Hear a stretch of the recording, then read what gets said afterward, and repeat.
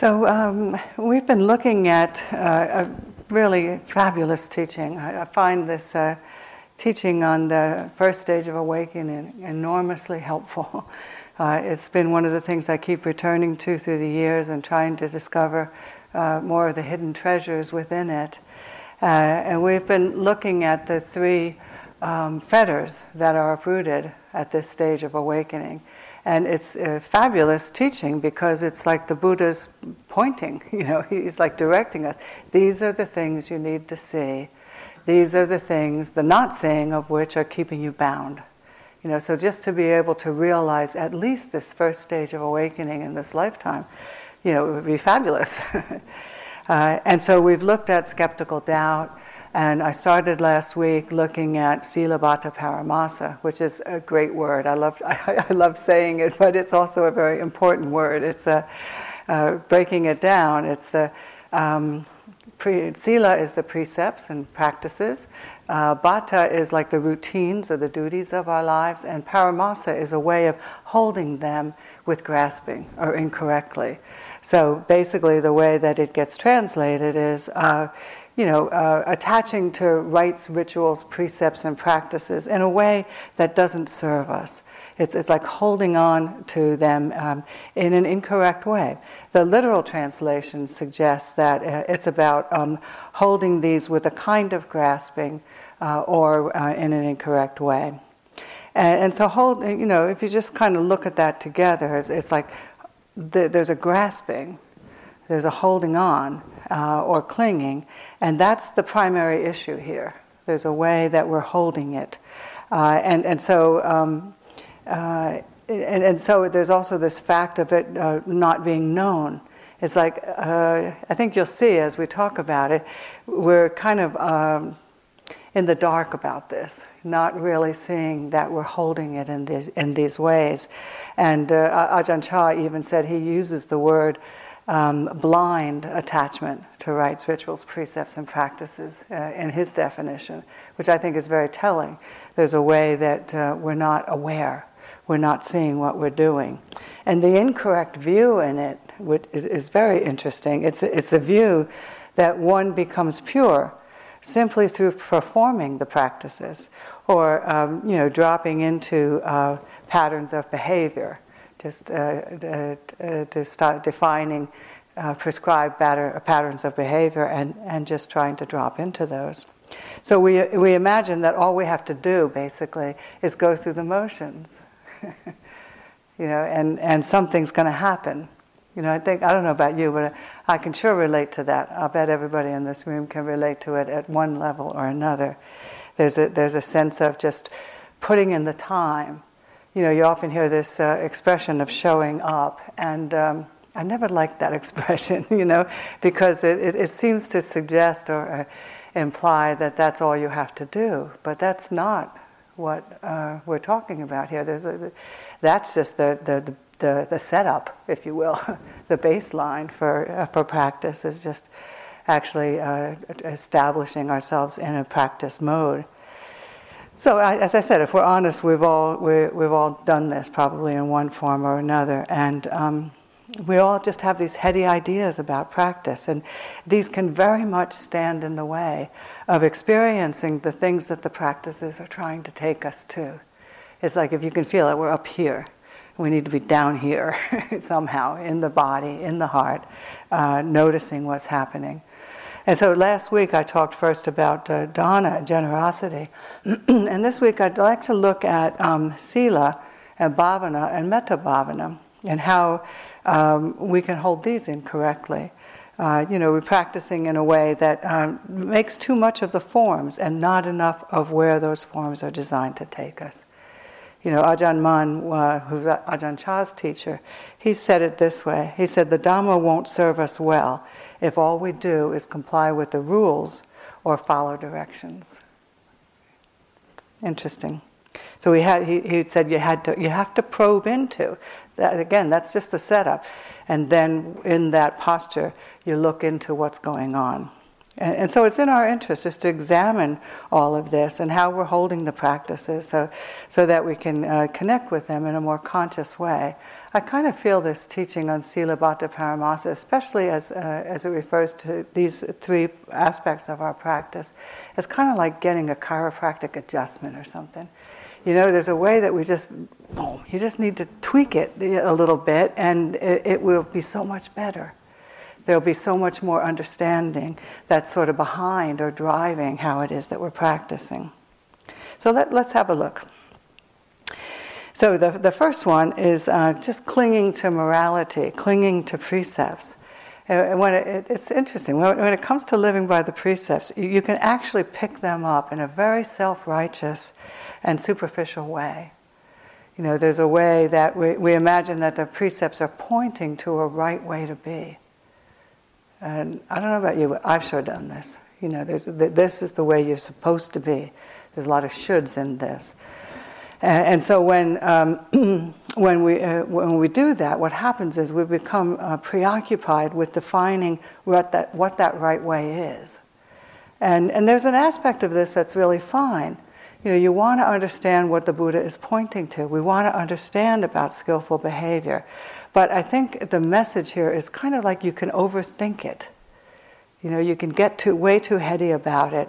So we imagine that prescribed modes of behavior are this way, and then we try to become them.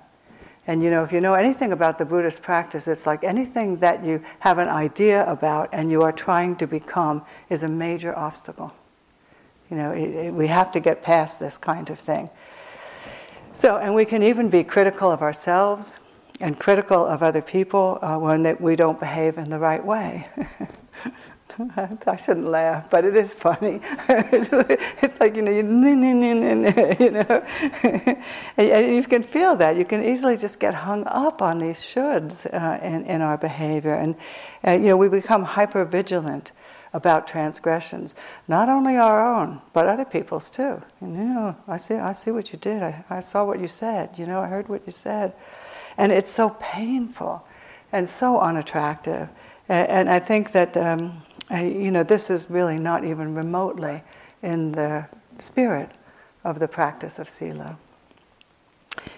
Ajahn Lee defines it this way. He says that he calls it being attached to those forms of goodness that are merely external, clinging at the level of bodily speech and action. And what he's saying is that here is that we're clinging to the precepts purely from the level of ideas. And then it's as if he's saying, then all you get really is attachment to ideas. You know, you don't necessarily get to good behavior. You just get to the idea about what good behavior is. It's the subtle stuff, isn't it? It's really important to contemplate. So, you know, and it's very tricky. I mean, admittedly, this whole teaching on sīlabbataparāmāsa in regards to the precepts is very tricky, because you have to really measure the components here. You know, we want a very high standard of practice. We want to establish ourselves in a very high ethical standard. And you want to try to muster up a very strong determination around that, to live by these standards. That's what we're doing. This is a given. This is a baseline of sīla. And that's what we're doing when we take the precepts, when we chant the precepts as we did tonight. It's an effort to, you know, stand tall in this sense of, these are my standards for living. I am going to do everything I can to wrap my heart and my mind and my actions around these standards and try to live by that, which is really a high standard. It's a high standard of living. So you want to do that. That's one piece of it. But we also want to be on the lookout for any glimmer of an idea that these are rules or mandates for behavior. You know, or that they define somehow a right way to be. Feel how subtle that is? Because it's very easy to make that leap without realizing that we're doing that.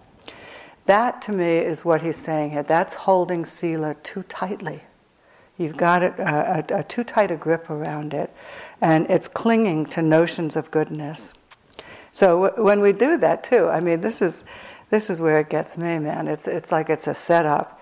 That is like an open door for the sense of self to come in and start taking control.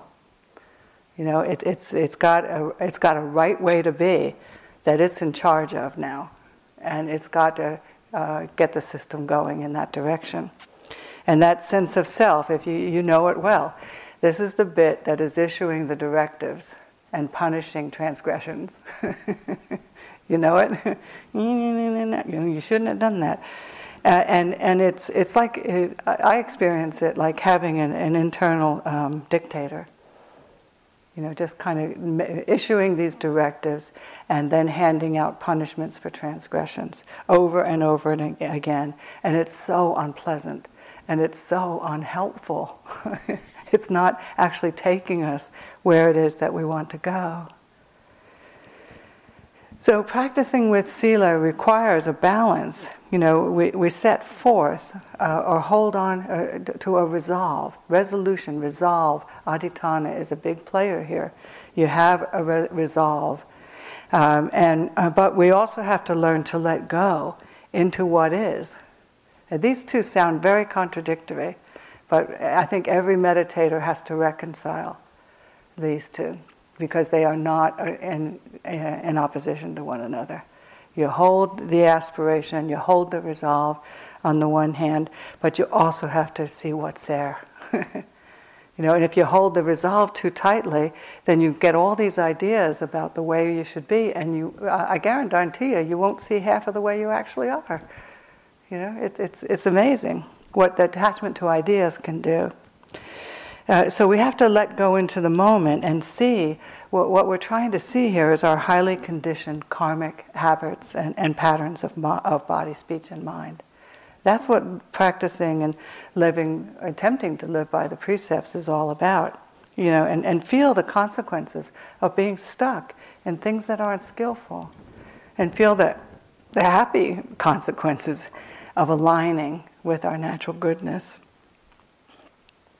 So yes, we're trying to align with our natural goodness to call it forth, but we also want to see the way that we are.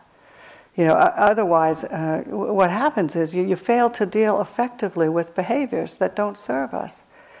You know, it takes a lot to be able to meet and greet what our karmic patterns actually are. You know, it's not always good news. Some of this stuff is pretty unattractive.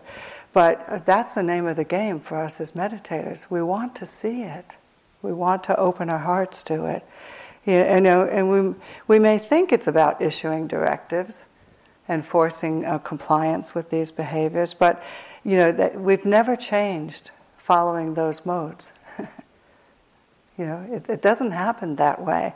It may feel like it does, like you issued a command and whipped yourself into shape. But if any behavior changes in any kind of lasting way, it has come out of direct knowledge. It has come out of direct experience. It doesn't happen out of the head. It happens out of the heart. It's always been through seeing and opening to the way that we are that we actually precipitate the kinds of changes towards goodness that we aspire to. And I first saw this quite a number of years ago where, you know, I have a very good Dhamma buddy and we talk about our practice on a very regular basis. And we were both, we have this uncanny way of both being in the same place at the same time. I'm sure you have friends like that, you know. And we were observing and finally admitting to ourselves how hard we could be on ourselves. You know, and seeing it perhaps, certainly you see it before, but every time it comes around you see it deeper and deeper, don't you? You really see the implications of what you're doing to yourself, you know. And we realized that we needed to stop being so preoccupied with how we want to be. And instead just find a way to start paying attention to the way that we actually are. You know, that's where all the action is anyway. It's all happening right there. But we didn't know that. You know, it takes a while to see it. But for me, and I know for her too, it was such a liberating insight. It was such a liberating realization, because what was underneath that is the profound realization that it doesn't matter how you are. That's not the point. That's not our issue with practice. The issue, especially with sīla, is do you see it? And do you know how it feels when you're behaving this way and when you're behaving that way? It's all happening right there, you know. But it takes a while to see it sometimes, and it's an ongoing process. And this is how we overcome attachment to sīla too, attachment to ideas about a right way to be. Just to lose that, and sort of reconcile these things that feel like a contradiction. But aren't we saying there's right action, right speech, and right livelihood? Yeah, but the right here is about what leads to nibbana and what doesn't. It's not about right versus wrong. And so that suggests that you got to see it. You got to find out for yourself what takes you in the direction that is going to free us. So I don't know about what this does to you, but this is so interesting to me. It's such interesting stuff. And the strategies here are obviously very different than what we're accustomed to. We're used to this sense of self. That's been apparently at the helm for who knows how long. This lifetime, many lifetimes before, maybe, I don't know. But we're used to that. We're used to that sense of self just kind of saying how it should be and demanding that we become it, that we shape up, And then when we misbehave, we're used to the mind going into overdrive and beating up on ourselves or moving quickly. The other thing that it does in that moment is move quickly to justifications, rationalizations, anything that it can to actually get away from what actually is. These are all diversions that the mind throws up to not feel the dukkha of ignorance, the dukkha of not seeing. And so that's what we're used to. That's what we've been seeing over and over again. And so holding the precepts this way actually will make it very unlikely that we'll change our behaviors. If that's the way we're holding it, it's because we have ideas, and the ideas about a right way to be obstruct actually seeing the way that we are. And so the behaviors can't change. I bet you've seen this. How long have you been looking at certain things and trying to make them change? But maybe sometimes we just haven't gotten the full hit of it yet because we're still going into this reactive pattern towards it. And that's what needs to be seen and avoided, if you will. And again, I don't think that working with sīla is like this. It's much softer than we make it out to be. So we're trying to see and open our hearts to the way that we behave and to our karmic patterns, to the impulses that drive us, and so that we can discover for ourselves, from our own direct experience, what's skillful and what is not. It's one thing to have somebody tell us. It's a whole other thing to see it ourselves. It goes right to the heart, and it gets in there very, very deep. And so working with sīla is about seeing for ourselves the truth of the law of karma. We're trying to see kusala and akusala karma. And we examine our behaviors and see how free and happy we are when we're aligned, when there's the skillful behaviors, and how we diminish suffering in ourselves and in the world. And then also seeing how miserable we are when we transgress, I don't know about you, but I can sure spin out over some wrong speech, It can fester, it can just go on and on and on and on. And you just, the heart is trying to get it. It's trying to get close to what that actually feels like to have behaved in that way.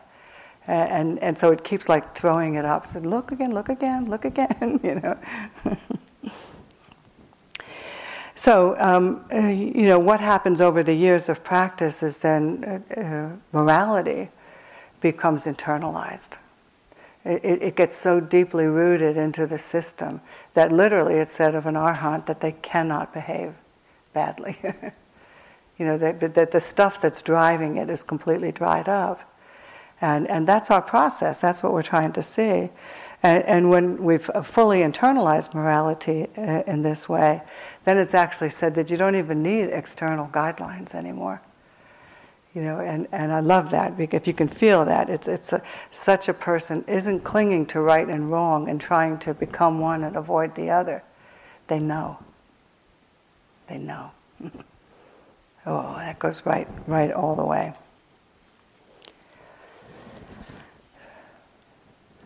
So, one little piece of this that's very helpful too is, as you might imagine or have seen yourselves already, you can't arrive at this correct way of working with sīla unless you also have a healthy dose of kindness, compassion, and equanimity. They have to be up and running in the playing field simultaneously. You have to be kind, because there's a lot of harmful things that we see, and and the compassion for the pain that we feel doing it, and the not judging of any of it. That bit right there is really hard to overcome. At least it has been for me. To the bit that is finding fault, or deciding one way or another about what we see, getting in there and just seeing it, and not having a view about it. That's hard won, isn't it? Let's be honest, that's hard won. But if you have realized that these aren't up and running in the way that we'd like them to be, don't worry about it, because they get developed of necessity. It's like, you try everything else. If all else fails, be kind. Be compassionate. Try not to hate it. Try not to judge it, right?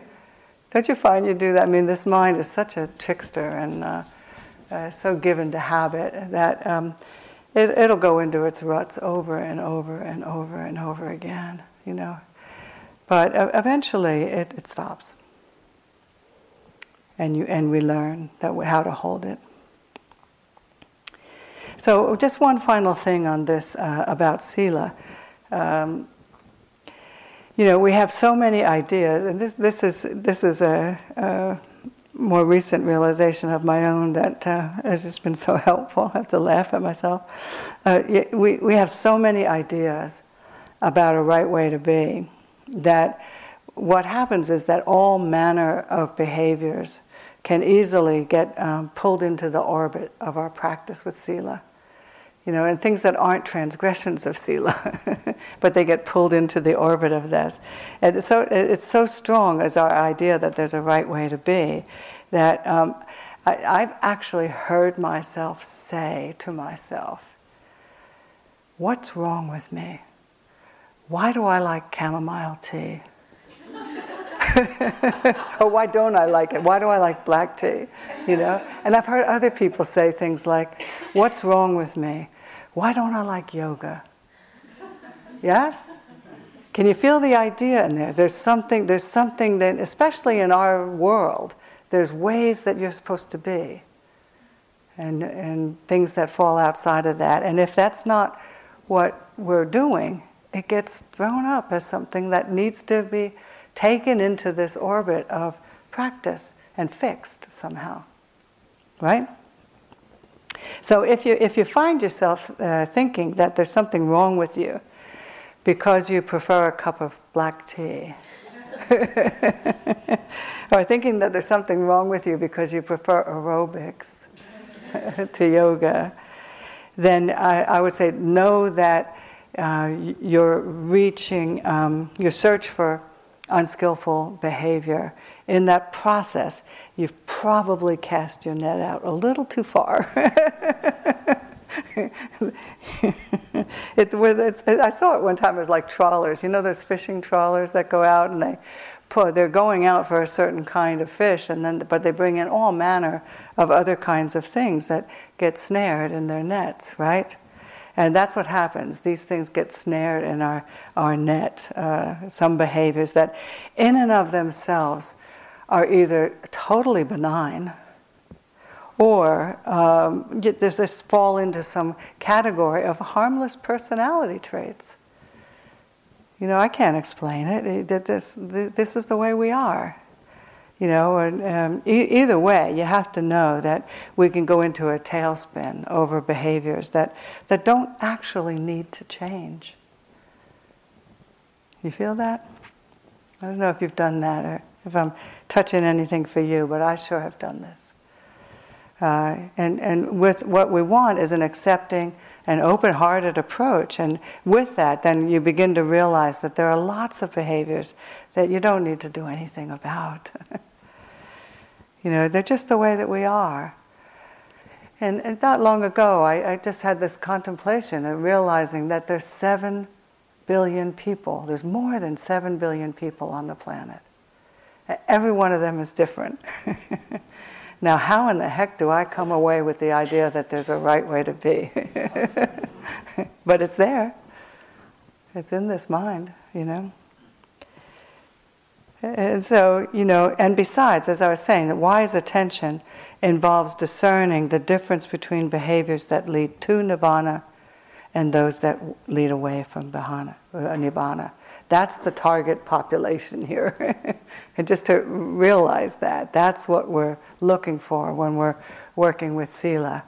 So I don't think that having a cup of black tea will stand in the way of nibbana.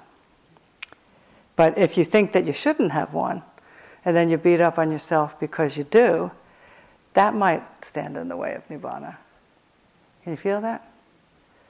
You feel that structure that the mind is setting up and creating obstacles for ourselves and barriers to the place where we actually want to be.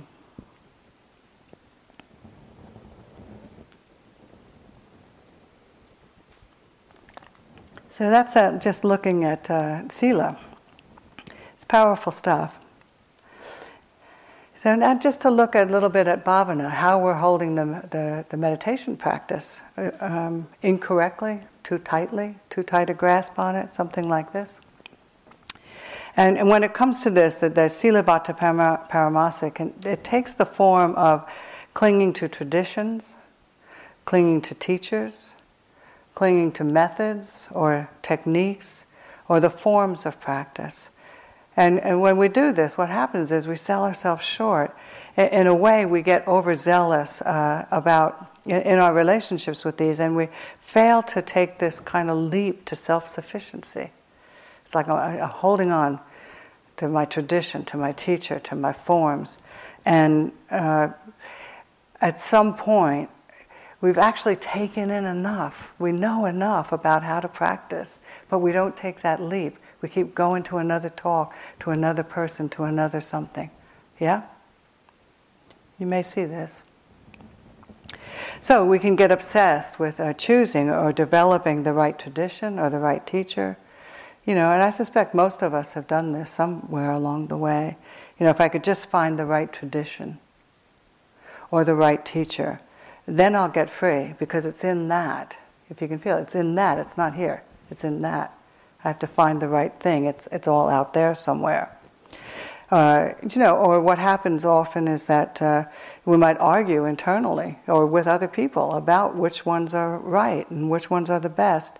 And it's not in that, or we jump from one tradition or one teacher to another. This is a common thing. And sometimes we might even blame them or find fault with them because we didn't get the results that we wanted. It's their fault. I'm sure you've met people like this, or maybe been it yourself at some point, who kind of go from one teacher to another thinking that this new one has it, the other one didn't, or there's the sort of the latest iteration of something.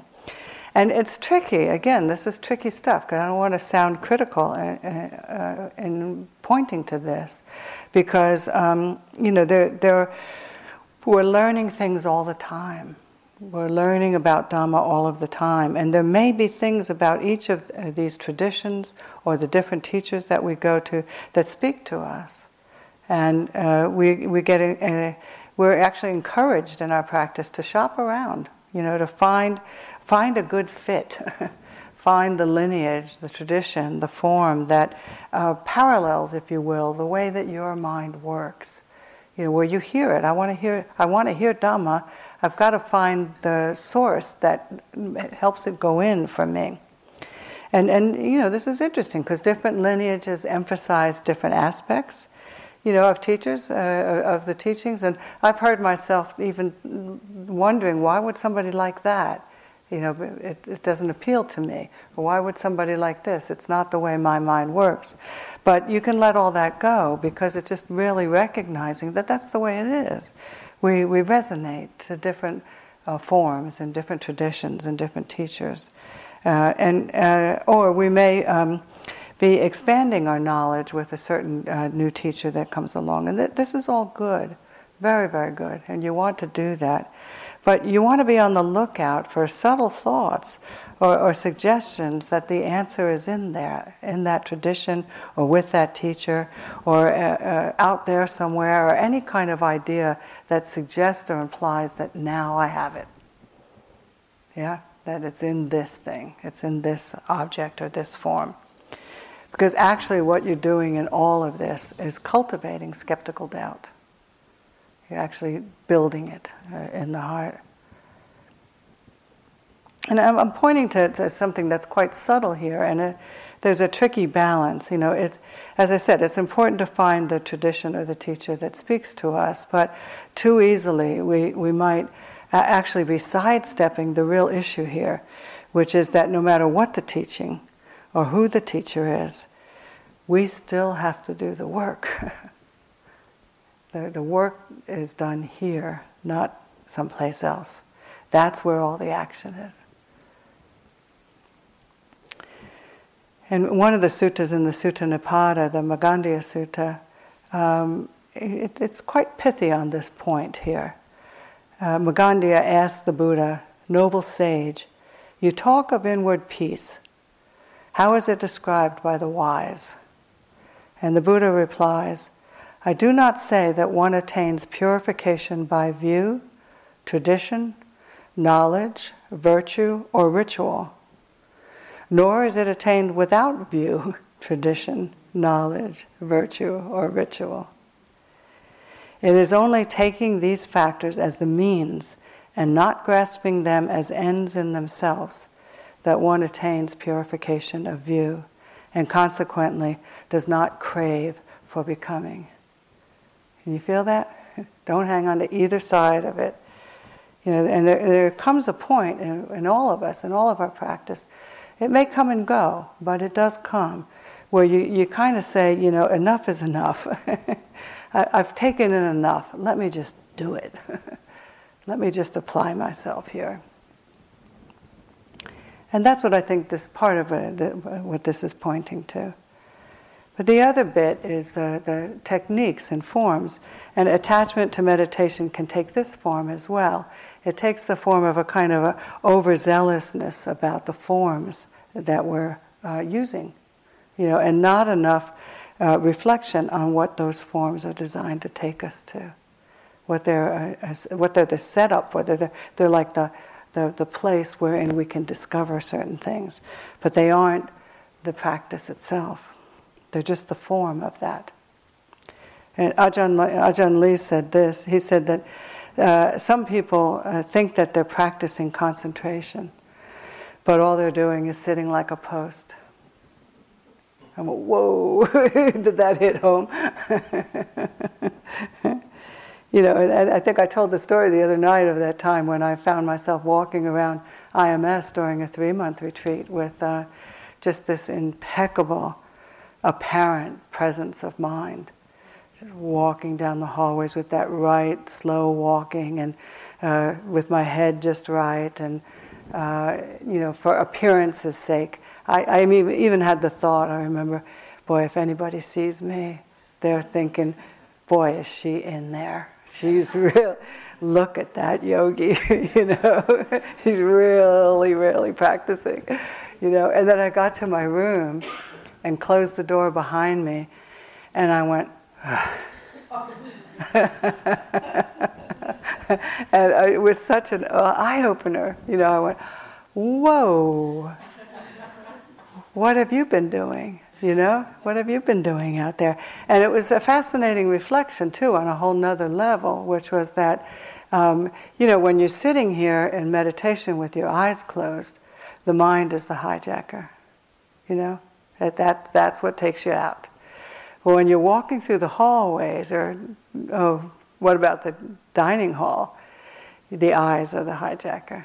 And so you look over there and you see this person and you think, oh, they must be looking at me. And I want to make sure I look right. Yeah? It's so funny. But we're doing it. And it's not to be critical. I mean, if anything, laugh about it. Have a good giggle. It's the kind of thing that is very subtle. But and as I said, that we don't even know we're doing it. But once you see it and know that you're doing it, then it's as if these sort of magical blinders can come in, and you can actually be in a place like this, practicing with all these people, and you're really practicing. You're really in that form, looking at what's happening in the mind, in the body, when you're walking down the hall, not thinking about who's looking at you and what they might have to say, So it's really, really, really good stuff, to tweak it like this, really get this sense. Another good example of this was in a practice discussion not long ago that I had with a fella. He came in all forlorn and said that he was really ready to throw in the towel. He said, I just realized that I've been practicing for 15 years. 15 years. And all that I've been doing is sitting there thinking about things. Yeah? And he was like, just crushed with this realization.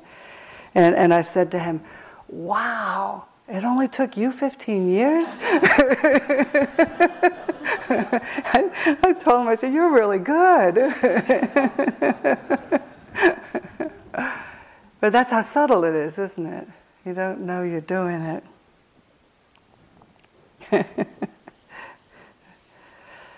So, we can even get obsessed with having a daily sitting practice and obsessed with doing meditation retreats. This feeling of happy when we're doing it, when you get up a good full head of steam on your daily sitting, and you actually, somebody was telling me they have that meditation timer now, and it gives a report, and it was good news, bad news, but it helps. It was helping this person to stay with it, to try to do it every day to get the star, to get the gold star,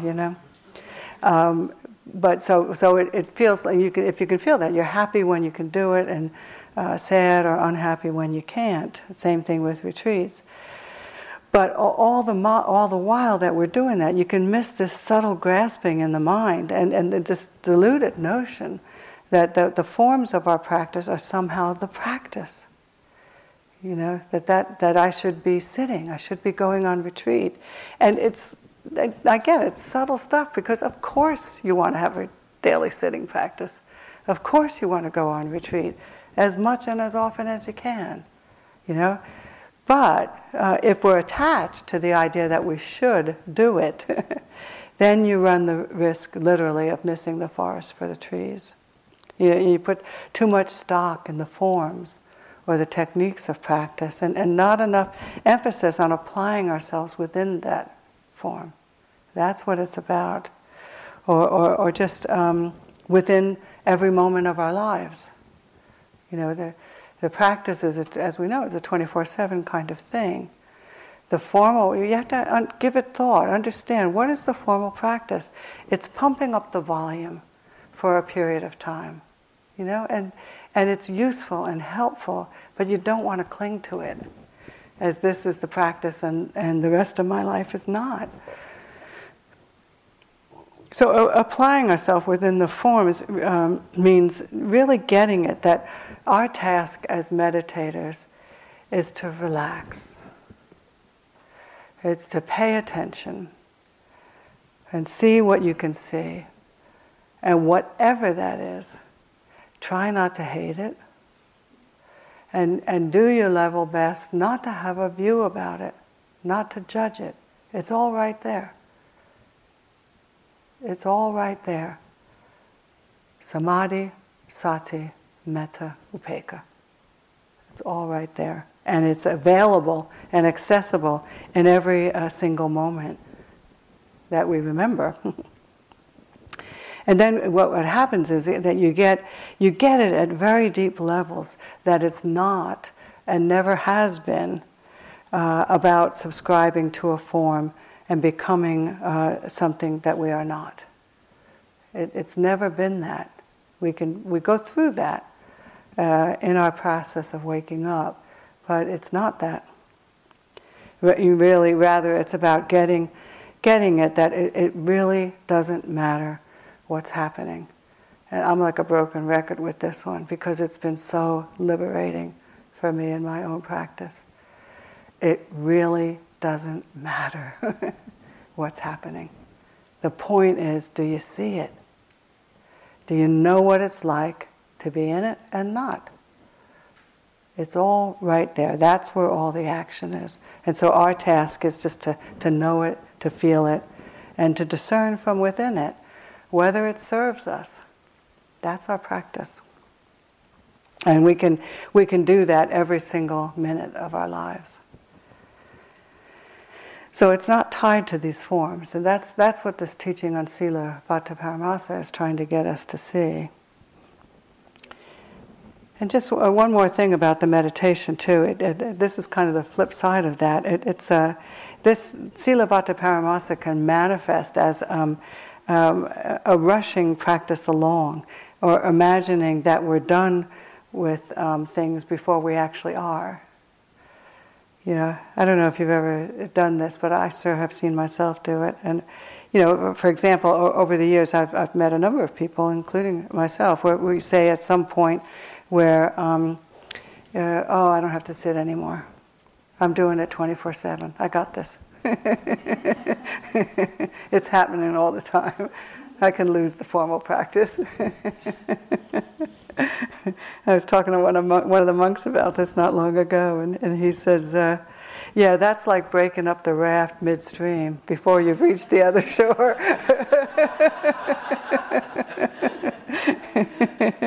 He warned me, the mind is a trickster. You want to be on the lookout for its ploys.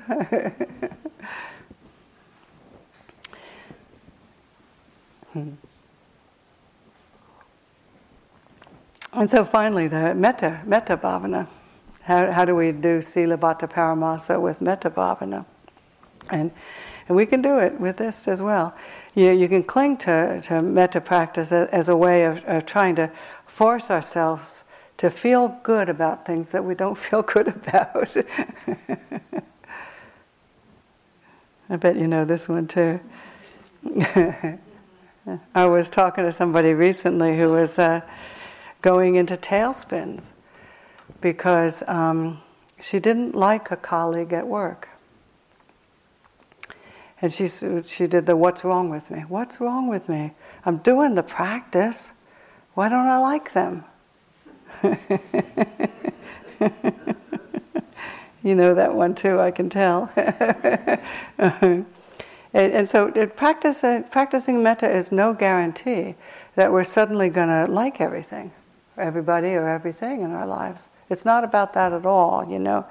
But, you know, we can trip ourselves up with this one. I think if you scratch the surface of that, that's an easy one to see. We don't really believe that, but we do behave as if we believe it, you know. So we want to be able to see that. It's not a look at me, I love everything kind of thing. You know, that's not what mettā is about. This is an attachment to practice, if you can feel that. You know, it's as if we think that all we have to do is just push some phrases out into the world and everything will be all right. We'll stop hating and the world will somehow magically stop hurting us, These are all distortions of what metta is about. We can't see that what's going on in that is that we're actually repressing what we're actually feeling. So we can cling to practices expecting that because we do them, we'll become better people, or because we do them because we don't want to feel hatred. And this is tricky. I mean, you got to feel that that's got to be a bit off. Developing metta often requires that we first open to the hatred in our hearts. You have to touch that and feel the harm and feel the pain of that. I had my baptism of fire with this many years ago when one of my first trips to the monasteries, and I just had these notions that monasteries were these places that you go and everybody's nice and kind and wonderful, and it's just people like us practicing in a different form, slightly different form, And there was this fellow there who was such a great teacher for me. He just rubbed me the wrong way. He was very coarse. He was harsh. He smelled bad. He dressed funny. And he was always kind of hovering over me, especially in the kitchen, telling me what to do, telling me the way to do it, telling me we don't do it like that here, we do it like this here. It is just this annoying, abrasive kind of guy, and he wouldn't leave me alone. And I had a lot of duties where I had to be in the same space as him, and there was no getting away from it. And so I tried everything. May you be happy, may you be peaceful, may you be free. May I be happy, may I be peaceful, may I be free, and just trying to not feel. I didn't know it at the time, but just really trying to get away from what I was actually feeling. And it went on for weeks, and one afternoon I was walking up the hill from the nun's cottage with one of the nuns to the main house, and I was telling her about it. And, she was pumping me to keep talking, tell me what's going on, And then finally, in the expose, if you will, I stopped dead in my tracks on the lane. And I just said, I hate this guy. And she just went, yes! Now we're getting somewhere. That's what and to me, what it felt like internally, it was like this massive belch that came from deep down in my gut, That's what I'm actually feeling here. Can you feel that? It's like not turning away from it anymore. And sooner or later, practicing with metta, that does do that. So I don't want to separate it out like the running the phrases was not part of it. But it can be a denial too. But it just was an amazing realization for me that you can try your darndest to hide. You can try, and you'll have some success at it. We all do. To hide behind ideas. I had an idea about myself as somebody. I don't think I've even used the word hatred until that moment. I'm a person who doesn't do that. Tricky stuff. See how free you get with those kind of thoughts in the mind, right? It's just a form of hiding away. So with metta practice, you can think that we just have to recite phrases or do metta practice or something like that, but really, I think over the years one begins to realize that how big metta is. Man, it is so big. It is global. It's a critical component has to be a critical component of every moment of our mindfulness. If, in fact, I would go so far as to say, if that quality of heart, of being open-hearted, receptive, allowing, loving towards what's happening isn't there, then you're not being mindful. That they go hand in hand. Mindfulness without mettā isn't even mindfulness. It's got to have that quality sort of deeply imbued into the core of the mind and the heart. That faculty has to be up and running big time. So if you think you're attending and that quality isn't there, you might want to have another look.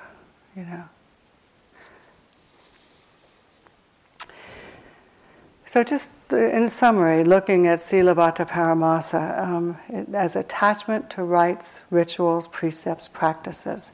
And it's about letting go of a superficial understanding of our practices. Dāna, sīla, bhāvanā, mettā bhāvanā.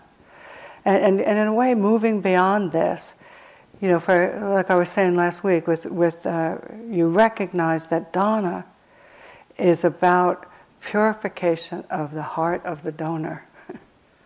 It's about what's going on here. It's not about the gift. That's part of it, but it's a gift. It's about the gift only in relation to how it stirs my heart. And it's one of the primary things that we have for overcoming greed and self-absorption in the heart, and the mental torment that accompanies both of those. So, we really need to give dāna its due. And sīla is about seeing for ourselves the truth of the law of karma, that skillful actions bring happy results, unskillful actions bring unhappy results. That has to be seen. That's obviously, you can hear something like that and go, yeah, well, that's true, I get that. But it has to be seen. It has to be seen and felt directly. And it's about opening to the way that we are and finding the love and compassion in our hearts to receive that, to receive all of our behaviors, the whole range, the unattractive along with the attractive. And by the way, seeing the attractive isn't our forte either. We don't have the habit of looking and seeing our own natural goodness and taking it to heart. So it's not good enough to incline towards goodness simply because we think that that's the right way to be. It falls way short of practicing with sīla. Our understanding just has to go so much deeper than that. And two, I think this is an important point to bring home while we're on the topic of the first stage of awakening. Impeccable sīla is one of the 4 characteristics of that awakening, that stage. Well, that got my attention when I read that a number of years ago. Oh, maybe I ought to go back to the drawing board here, because really taking sīla completely and utterly to heart and purifying our behaviors in alignment with sīla. So it's very tied up with our liberation. And finally, we no longer think of bhāvanā simply as the form with which we're trying to comply, or a technology that we're trying to master, but rather as a means for us to observe directly what's happening right now. What's it like right now? Do I know the condition of my heart? Do I know how it feels to be this way? Do I know about attachment and release? Do I understand that it doesn't matter what I'm looking at? My objective is to be here and see what it is, and just to take it to heart, to know what it's like. And formal meditation is just the means for cultivating that kind of seeing. And then finally we understand mettā bhāvanā, not simply as a practice where we cultivate a kind and a open heart, or imagine the world receiving our kind thoughts, but rather we see it as this integral part of seeing and feeling the torment of hatred. Feeling that, getting that in there, rock solid. So because this mind is not stupid, if it gets a direct hit of what some of these difficult states are, it'll stop going there. It just needs to feel it. But we can't get to that if we have ideas that we shouldn't be that way. They're going to stand in the way. And it's hard won, but we can do it. I'm confident of that. We all have what we need in order to pull this off, if you will, So, and this is how, over the years, or however long it takes, could be minutes, could be years, could be lifetimes, but we arrive at this uprooting of this fetter of the heart and mind, sīlabbataparāmāsa, attachment to rites, rituals, precepts, practices, holding them in a superficial way that is not taking us to the places where they could be taking us. Yeah? So I offer you this for your reflection tonight. I hope it's helpful. Shall we sit for just a moment?